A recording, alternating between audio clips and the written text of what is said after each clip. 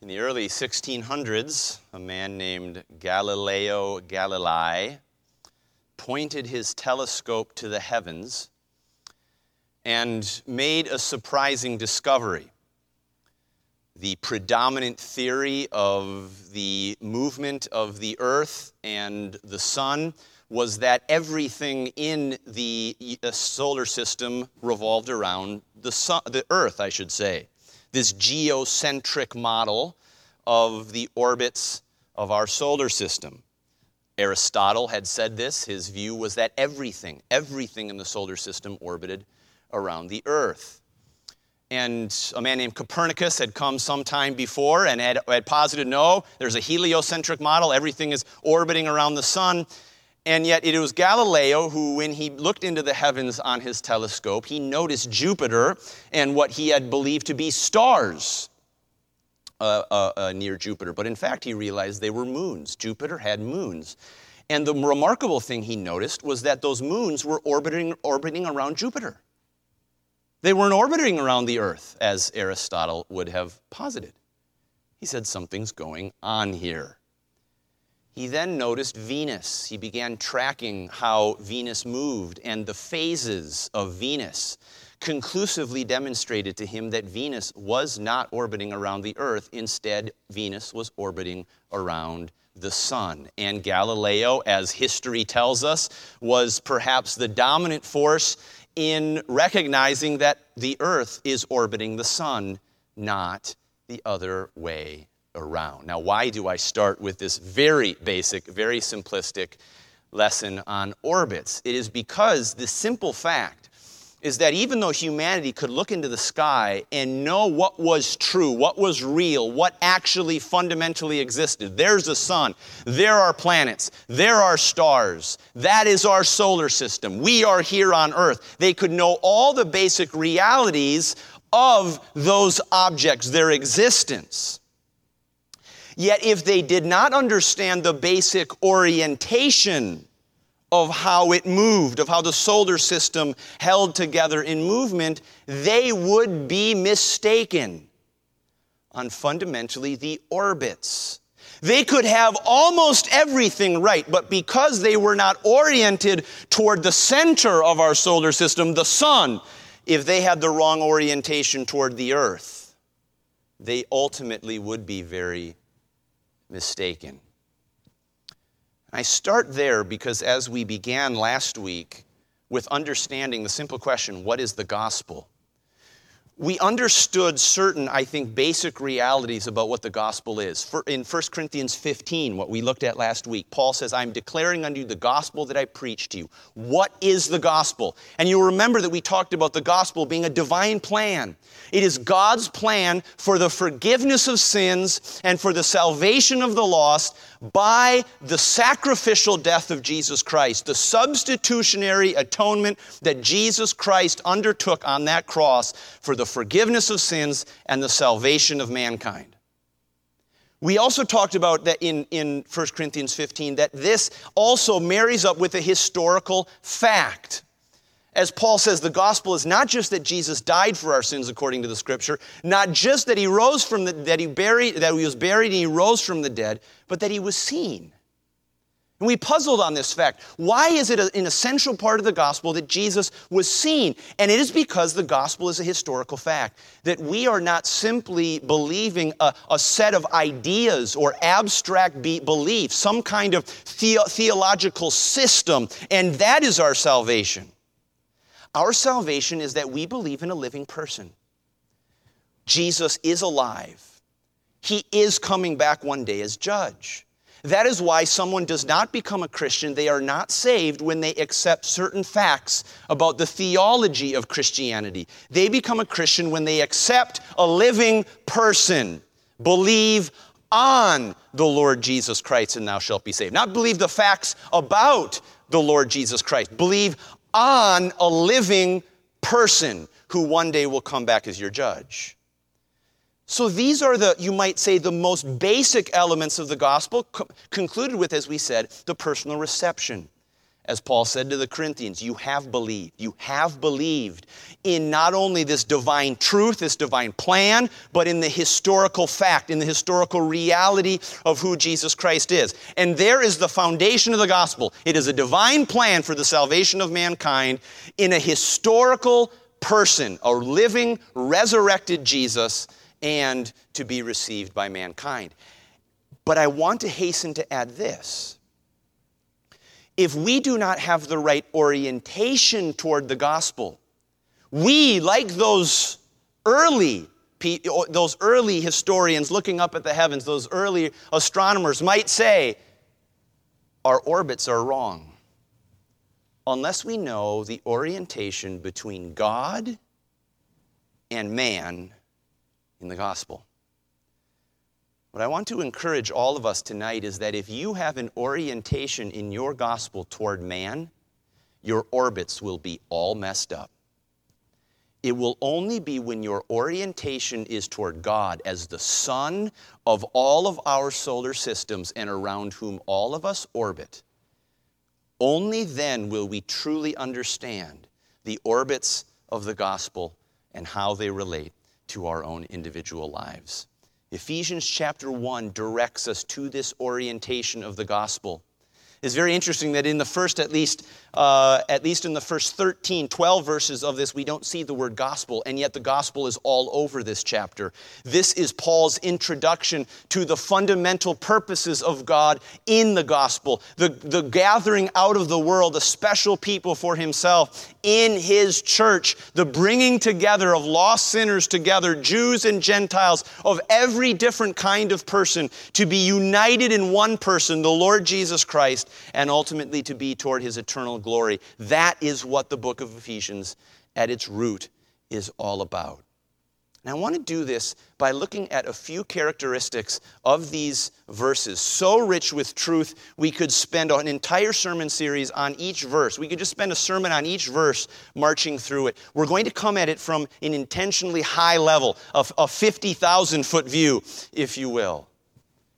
But nonetheless, I want to look at it in three components, because I think in these three components you'll see everything not only about what this chapter is trying to tell us, these 14 verses are trying to tell us, but also about the orientation of God and man in the gospel.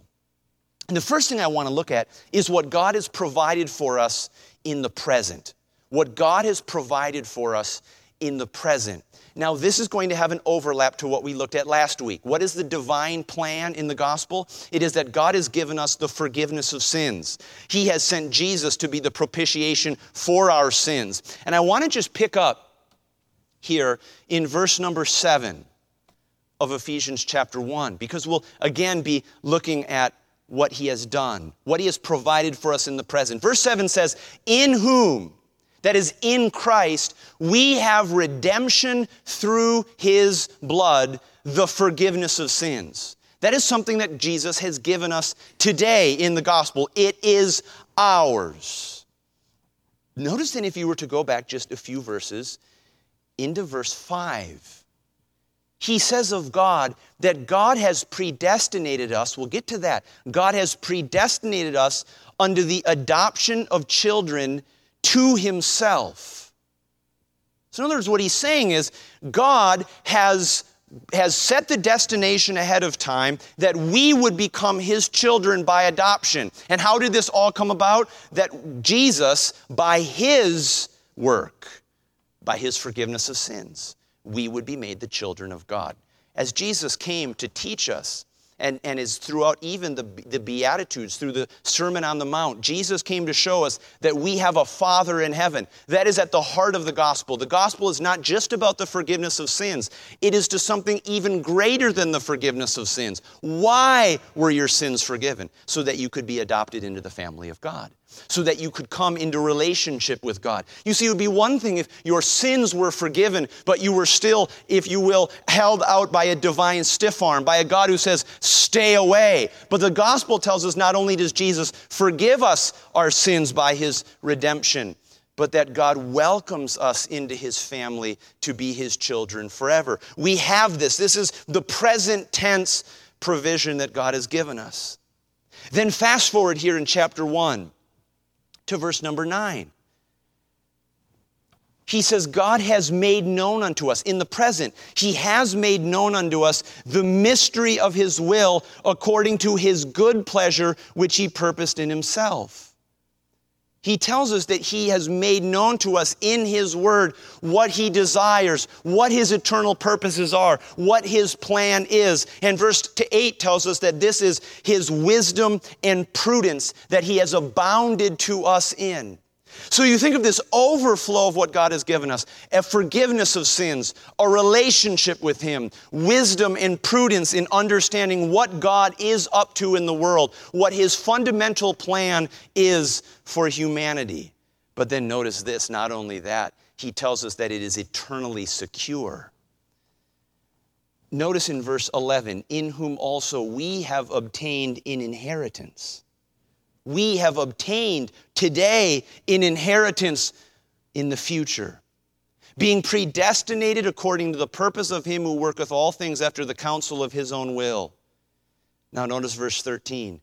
In whom ye also trusted after that ye heard the word of truth, the gospel of your salvation. There's that word, the gospel of your salvation. Whom also after that ye believed, ye were sealed as a stamp of God's approval, as a stamp of His possession. We were sealed with that Holy Spirit of promise, which is the earnest, the down payment, the guarantee of our inheritance until the redemption of the purchased possession unto the praise of His glory. So what is the gospel for us in what we possess right now? We possess the forgiveness of sins. We possess the status as children of God. We possess the wisdom of God in that which He has given us in our relationship with Him. And we possess an eternal inheritance secure in Him by the sealing of the Spirit as God's possession in our lives and as a guarantee of what He will save us from and for in the future. That's what He's given us. But again, notice the connection to what we looked at last week. This is this divine plan that God has brought together for our provision in the present. What we have received, what mankind has received from God. But what I want us to see tonight is that if we're going to understand truly the gospel, is going to be because in the present what we have received is sandwiched by what God has done in the past and what He has purposed for the future. And it is only when we recognize that man, in what we have received in the present, is oriented to what God has eternally decreed in the past and purposed to work out in the future, will our orientation to the gospel be right. Now, let me see if I can explain. Let's go back to verse number 3. Verse number 3. Because I want us to see, secondly, here, not just what God has provided in the present, but what He has purposed in the past. What He has purposed in the past. Start with me in verse 3, will you, of Ephesians chapter 1? Blessed be the God and Father of our Lord Jesus Christ, who hath blessed us. See, there's that provision in the present. He has blessed us with all spiritual blessings in heavenly places in Christ. That's where Paul starts. God has blessed you with every spiritual blessing up in heavenly places that you could possibly receive. Now notice verse 4. According, just as, because, you might say, He hath chosen us in Him before the foundation of the world. Now stop there.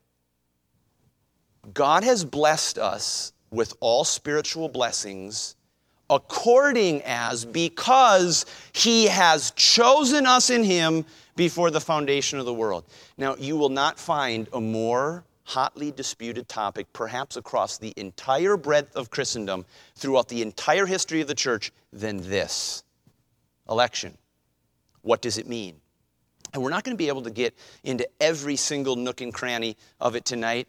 I don't hope to perfectly and completely resolve it in your mind, other than to say this: it's true. God has chosen us in Him before the foundation of the world.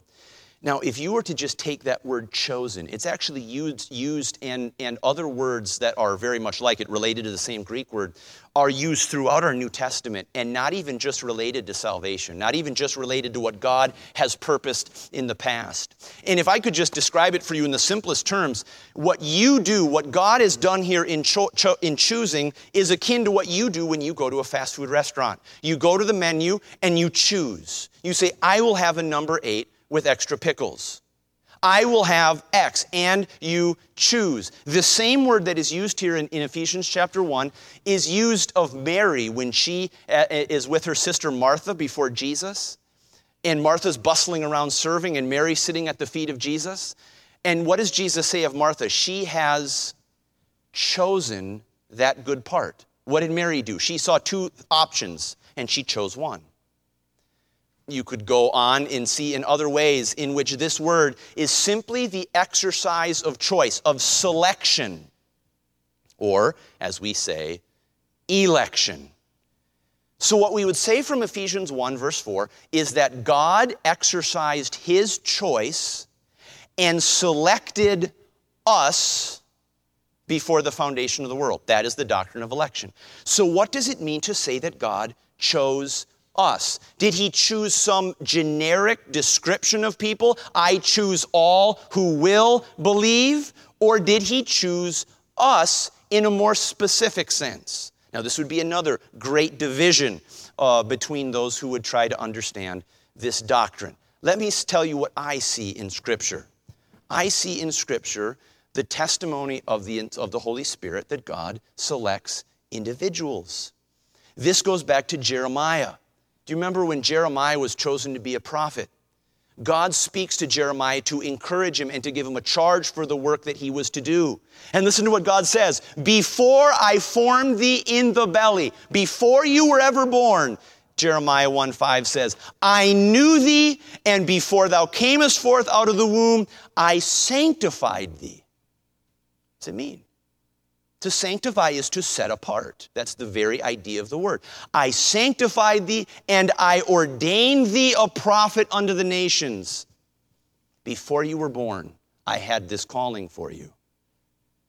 We think of the Apostle Paul, a man who was so miraculously saved that he could not personally see any other way that he had come to Christ other than that God had exercised his choice. Listen to what he says in Galatians 1. Speaking of the gospel, he says, but when it pleased God, who separated me from my mother's womb and called me by his grace to reveal his Son in me. Paul says, how did I get saved? When it pleased God, who separated me from my mother's womb and called me by his grace to reveal his Son in me. That's when I got saved. What else would we say about that other than that Paul believed that in a real way God had chosen him, he had elected him. Similarly, in 2 Thessalonians chapter 2, Paul is speaking to the Thessalonians, people who he had given the gospel to and were saved. And listen to what he says in chapter 2 and verse 13. He says, we are bound to give thanks always to God for you, brethren, beloved of the Lord. He has a heart of gratitude overflowing to the Thessalonians. Why? Because God, listen to these words, because God hath from the beginning chosen you. Who's he talking to? The Thessalonians. People sitting in a church, if you can picture it. People sitting in a called out assembly like this one.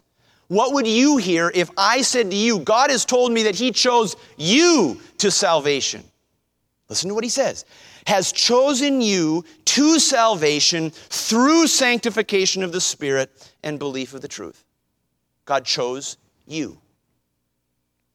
So again, I take these words here in Ephesians 1, and as it's taught elsewhere in the Scripture, to say that God truly has elected. He has chosen us in him before the foundation of the world. Now notice not only the fact that he chose us, but also that he chose us when? Before the foundation of the world. And do you know this idea that God had a purpose in the past that predated even the foundation, even the creation of the world? Do you know that has strong biblical basis too? Jesus himself said this. Jesus in Matthew 25, verse 34. Again, you can write these references in your Bible if you want to go confirm them. In Matthew 25, 34, Jesus is giving the parable of the sheep and the goats. And he says to the sheep, and in depicting that what the king, he himself, is going to say to these sheep and goats, then shall the king say unto them on his right hand, come, ye blessed of my Father, inherit the kingdom prepared for you from the foundation of the world. Inherit the kingdom prepared for you from the foundation of the world. There's another verse I think that comes to mind that is really important for us to consider. Revelation 17 and Revelation 13, two different places. God speaks of people whose names were not written in the book of life from before the foundation of the world. Do you know what Scripture tells us? Your name, if you are a Christian, your name was written in the book of life before the foundation of the world. Revelation 13:8, Revelation 17:8. Your name was written in the book of life before the foundation of the world. Why? According as he hath chosen us in him before the foundation of the world. Now, what does this mean to us if we are to embrace this idea that God has chosen, God has elected, God has selected? For some of us, it can be a very confusing doctrine. For some, it can be a frightening doctrine. Has he chosen me? And I don't intend to get into all of the different aspects of it tonight, but I simply want to say this. Scripture connects this election not only to God's predestination, but according to his foreknowledge. He said, those whom he foreknew, Romans chapter 8, those whom he foreknew, he hath predestined to be conformed to the image of his Son. As Peter says in 1 Peter chapter 1, that we are elect, we are chosen according to the foreknowledge of God. Now, what would this look like? How would this change the way that we think about the gospel? Well, the purpose of it we see throughout Scripture is to give you great comfort. To say that God is the one who exercised a choice in your behalf. Why? Because he knew you in advance. Why did he do that? Scripture doesn't tell us. He loves you. What does this mean for others? What does this mean for those who we are to preach the gospel to? There's a simple point of human responsibility. We'll get to that next week. I do want to address the subject of human responsibility because it's entirely consistent with the Bible, just like the doctrine of God's election is consistent with the Bible. I love the way that Harry Aronside put it, the old pastor of Moody Bible Institute. He pictured, if you will, the gate of heaven, almost like that straight gate that we are called to enter into. And if you can just imagine with me that gate of salvation, over the gate, it says these words, whosoever will may come. And you walk by and you say, whosoever will may come. And then you walk through that gate and now you're in. You have accepted the plan of salvation. You are a child of God. And you turn around and you look at the sign on the other side of the gate once you're in. And it says, chosen in him before the foundation of the world. Whosoever will may come, and you enter in, and you turn around, chosen in him before the foundation of the world. The doctrine of election is intended to be a great comfort to you. It is intended to be a great humbling to you. It is intended to be a great worship from you to God who chose you and wrote your name in the book of life before the foundation of the world through no merit of your own, through his grace and through his love. Now let me ask you this. Is that the way that you allow these verses to wash over you? When you hear, chosen us in him before the foundation of the world, does your heart bow in worship and say, God, you did that for me when I did not deserve it at all? Or do we immediately get our boxing gloves up and say, I'm ready for a fight. I'm ready for an argument. I'm ready for a dispute. Let's not let it do that. When what God intends is for us to be humbled and to be worshipful what he has done for us. So notice here what God has purposed in the past. You see this throughout these verses, not just here. He says, according as he hath chosen us in him before the foundation of the world. He goes on to say, to the praise of the glory of his grace, wherein he hath made us accepted in the beloved. He says in verse 9, he's made known unto us the mystery of his will, according to his good pleasure, which he hath purposed in himself. He says in verse 11, in whom also we have obtained an inheritance, being predestinated according to the purpose of him who worketh all things after the counsel of his own will. All things. That's what God works. He has purposed in the past. So again, notice first what God has provided in the present, what he has purposed in the past, and what I want to see finally from Ephesians 1 here is what he has predestined for the future. We hear that word predestined. And again, bells, I think, start going off in many of our minds. I don't know what to think about that. I don't know if I agree with that. But again, just think about what the word predestined means. Destined means you have a destination. Predestined means the destination has been set ahead of time. It is looking forward to the future. You have been predestinated. You have a destination in front of you, and that's where you are going. Now, what does that mean in this context? Look with me again at verse 4. God has chosen us in him before the foundation of the world, that we should be holy and without blame before him in love. That's the purpose of his choice of us, having predestinated us unto the adoption of children by Jesus Christ to himself. What is the destination ahead of time? This eternal relationship with God as our Father. Not only that, if you fast forward then in verse number 11, in whom also we have obtained an inheritance, being predestinated according to the purpose of him who worketh all things after the counsel of his own will. And go back one verse to verse 10. Paul says that in the dispensation of the fullness of times, don't let that phrase confuse you. What is the dispensation of the fullness of times? It's essentially the plan, God's plan for when the future will be ripe, when the time will be ripe. When the time is right, what will happen? He will gather together in one all things in Christ, both which are in heaven and which are on earth, even in him. Again, I want you to just picture this timeline. From eternity past, from before the foundation of the world, God chose us in him that we should be holy and without blame before him in love. And for those, he set a destination ahead of time, that we would be holy and without blame before him in love, that we would be adopted as his children in Christ Jesus. And then this act of reconciliation, that God will gather together in one all things in Christ, both which are in heaven and which are on earth, even in him. When will that happen? Philippians 2 tells us that at the name of Jesus, every knee will bow, whether they be things in heaven, whether they be in things in earth, whether they be under the earth, and every tongue should confess that Jesus is Lord to the glory of God the Father. What is the predestination that has been set? In eternal future, when there is a reconciliation of all things in Christ.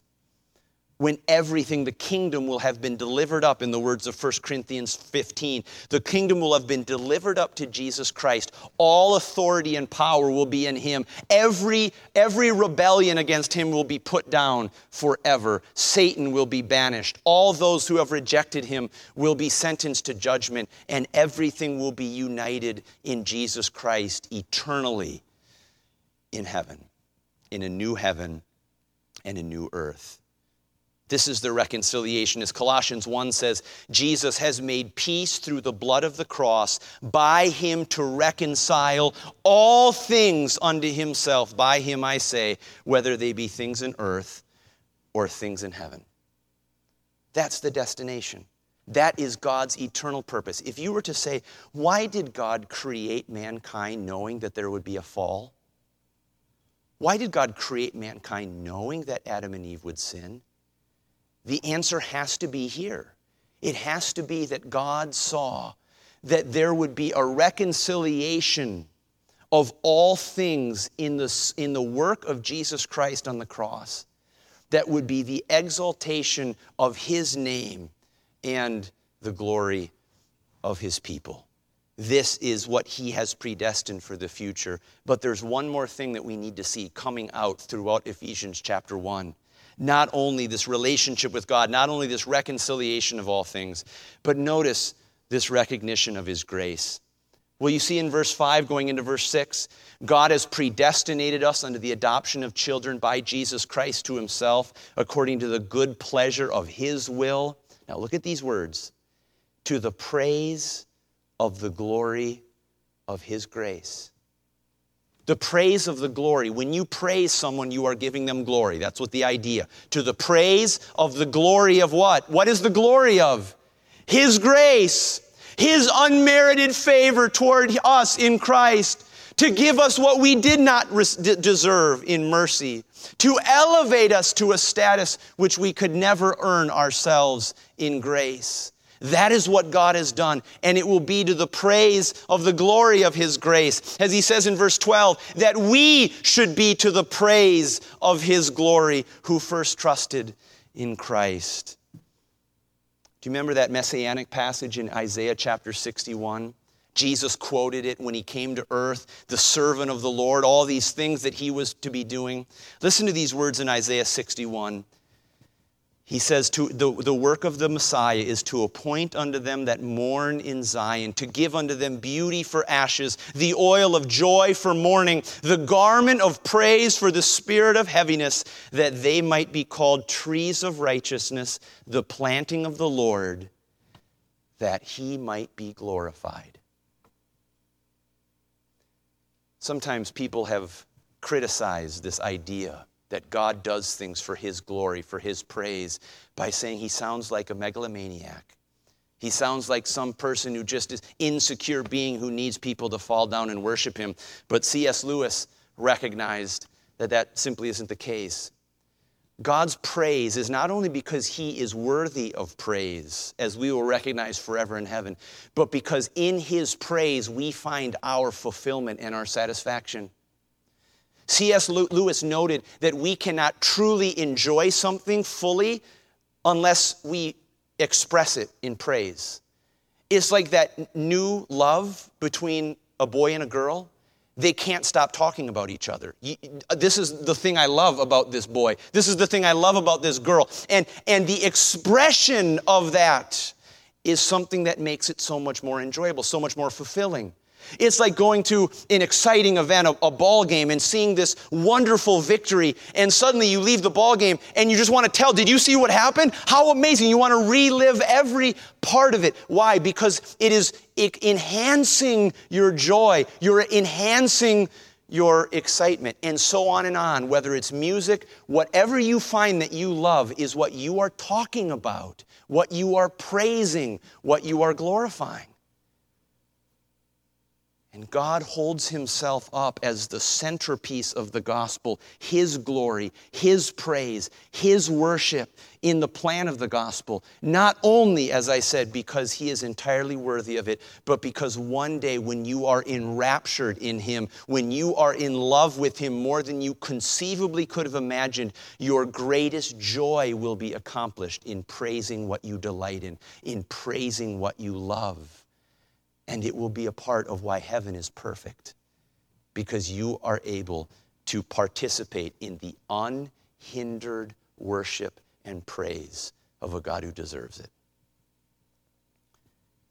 Now again, I want us to see, what has God given us in the gospel? He's blessed us with every spiritual blessing in heavenly places. He's given us the forgiveness of sins. He's given us relationship with God. He's given us an eternal, stable, secure future. But friends, we have to see that this middle of what God has done for us in the present is oriented around what he has purposed for us in the past and what he has predestined in the future, all to the praise of his glory, all to the praise of the glory of his grace. This is the centerpiece of the gospel. And I emphasize this because, as I said, it is very easy for us to look at the gospel and see ourselves at the center. Almost like for thousands of years, people looked at the earth and said, we're the center of all of this. It is easy to look at the gospel and focus only on what God has done for us in the present and what he will do for us in the future, and miss what his purpose has been in the past and ultimately what his plan is to bring glory to himself. in the work of Jesus Christ. And when we do this, our orbits are all out of whack. Let me suggest 3 things that truly having a God-centered orientation in the gospel will do for your evangelism and for my evangelism, the way that we present the gospel. The first thing it will do is that it will teach us that the gospel is not salesmanship. The gospel is not salesmanship. Perhaps you have been tempted along these lines, or you have seen gospel presentations along these lines. And they go something like this. Are you not quite satisfied or fulfilled in your life?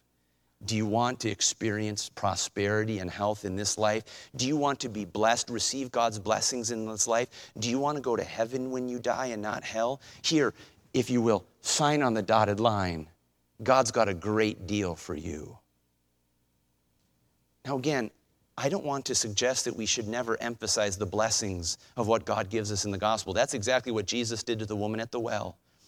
When he said, if you asked of me, I'd give you living water and you never have to thirst again. It's not to suggest that we should never suggest the blessings that are in the gospel. But when we exalt the gospel to be only something that God gives man, we have the tendency to create an orientation in which God, in a sense, is serving mankind, almost in a sense for how it reflects on him. Like God is recruiting us to his team. He's got a good salesmanship pitch to get us on his side. And that is so foreign to the gospel, because the gospel is about man falling down and worshiping God in right orientation to him, not God being oriented to the service and the worship of mankind. I remember a very sincere brother telling me at one point, he says he'd been going to a church, and he said, in our church, he said, we don't really talk about repentance in the main service. That's something we wait to get into in the small groups. And he didn't say it like this, but the picture in my mind was almost like a fisherman dangling the bait out. And when we get him with the good stuff, all the blessings, all the benefits, then we'll kind of pull the hook, we'll reel him into the small group, and then we'll talk about all that stuff, about repentance, about taking up your cross and following him. And then I think about how Jesus gave the gospel. And then I think about how the apostles gave the gospel. The very first presentation of the gospel. You Jews have executed Jesus, your Messiah. You better repent. You better get right with him. And I say, is that how the early church did it?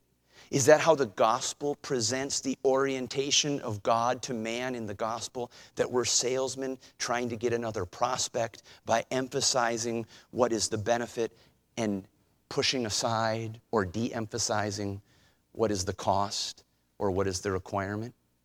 Not if we're oriented to what the gospel is all about, which is what God has purposed in the past, what he has predestined in the future, for the ultimate purpose above all things of being to the praise of the glory of his grace. Am I trying to be a salesman when I give the gospel? If I am, I'm not oriented the right way. My orbits are all out of whack. But the fact that the gospel presentation, evangelism, is not salesmanship should also be, I think, extremely comforting to us. How many of you in the past have been hindered from giving the gospel, presenting the gospel, because you say, I don't know that I'm going to do a good job. I don't know if I'm going to have all the answers. What if they ask this question? I'm not prepared for that. What if they ask this question? I'm not sure I know the answer. What if they push back further on this? I'm not sure I've got all the apologetic reasons for that. Friends, have you considered that it's not up to you when people get saved? Have you considered that you're not the primary actor? That the orientation of the gospel is not around how skilled or how gifted your gospel presentation is? That the way the gospel is presented, the way that the gospel, that the evangelist is described in the Bible is one as a herald, not a salesman? What does a herald do? A herald doesn't, frankly, really care whether people accept the news or not. They're just there to give it. They walk into town and they say, this is the message from the king. Accept it. It's not about you. I'm reminded of what 2 Timothy 2 says when Paul is speaking to his protege, a man who was to be called to give the gospel. And he said, the servant of the Lord must not strive. He's not an arguer, but he must be gentle to all men. And then he says this, if God peradventure will give them repentance to the acknowledging of the truth. You're not a salesman. You're not a high school debater. You're not someone who has to get your boxing gloves on and get into the ring. What is your job? To, in meekness, instruct those who oppose themselves, if God will give them repentance to the acknowledging of the truth. What is your job? Say what the truth is. And if they want to argue, say, that's okay. That's okay. I'm just telling you what the Bible says. I'm just telling you what God says. I'm just telling you there's a living Jesus and he's going to be your judge one day. And just leave it there. God's looking for heralds. He's looking for spokespeople. He's looking for people who will just simply stand and say what the truth is. And in the background, God is working. God is preparing.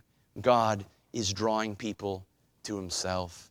And ultimately, friends, and I suppose my last idea here is not only this fact that evangelism is not salesmanship, should be humbling to me. Not only should it be challenging to me, but it also should be, in this sense, comforting and encouraging to me.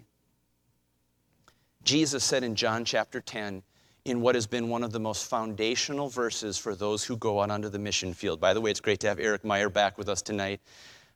Wonderful, wonderful to see one who has gone out to the mission field. Here's what Scripture says, what Jesus said. Other sheep I have, which are not of this fold. Them I must bring. I must bring. What's he saying? Jesus ultimately is the one who brings people. Jesus ultimately is the one who calls people. Jesus ultimately is the one who draws people. What is our job? To go out and proclaim. In other words, what I want to put in front of you tonight is that as we go out this Wednesday evening to East Phillips Park, there may be people in the park who are in Jesus' fold. In a sense, they don't know it yet. Jesus perhaps is drawing them. Jesus is convicting them. Jesus is bringing them to himself by the Holy Spirit. And who's he looking for? People to proclaim the word to them. People to come boldly and lovingly and discerningly and spiritually and proclaim what God has said about our eternal destiny and about the divine plan that leads one to salvation. You see, in this sense, friends, the pressure ultimately is not on us. The pressure on us, the encouragement on us, is simply to be faithful, to be bold, to be spiritual, to be submitted to him, to proclaim that whosoever will may come, and trust that God will draw the ones to himself. Here's the great part. You never know when that will be. I can tell you, as I saw just this last Wednesday evening, as we were out on a somewhat overcast, cloudy, 68-degree Wednesday evening handing out ice cream bars. People don't like ice cream bars too much in 68-degree weather. I guess that's a little bit of an overstatement, but it sure felt that way. And suddenly a car pulls up, and a guy gets out who is dealing with some real practical things, and he just needs someone to encourage him. Ron put his hand on him, prayed for him, had a wonderful time. And then as he was coming up there, a woman walked by. She sent her kids to Straight Gate, including her oldest son. Her oldest son was shot and killed late last year. Now his son, her grandson, is living with her. And we encouraged her, we prayed with her, encouraged her to make that circle complete, come back and connect with us at church. What's going on? It's not us. It's that there's a God in heaven who draws people, who connects with people. That there's a spirit in the world today who is convicting people of sin and of righteousness and of judgment. That there is an eternal purpose in the past, that it looks ahead to an eternal plan into the future with all the benefits of salvation in the present. I want to close tonight by just asking you, how are your orbits looking? What is your orientation toward the gospel? Is it one of humble worship to God to say, this is what you have done, this is what you have promised, and this is what you have called me to be in the present? If it's not, may we come into that right orientation. Only then will we truly be able, and most practically be able, to live out his calling for us in the gospel. Let's pray. Father, thank you for your word and for all that it teaches us. Thank you that you have blessed us with all spiritual blessings in Christ Jesus. Thank you that you have chosen us in him before the foundation of the world, that we should be holy and without blame before him in love. Thank you that you have predestined us to the adoption of children by Jesus Christ to yourself. Thank you that you have sealed us with that Holy Spirit of promise. Thank you for everything that you have, by your grace and to the praise of your glory, provided to us. And I pray, Father, that your people would worship you as you intend tonight. Let's bow.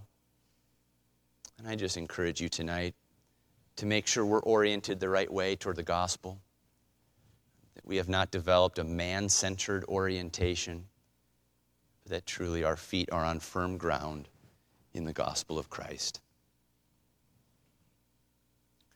That we should be to the praise of his glory.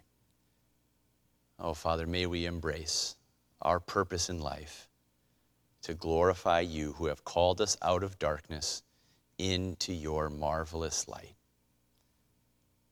May that be true for this called out assembly of those at Straight Gate Church.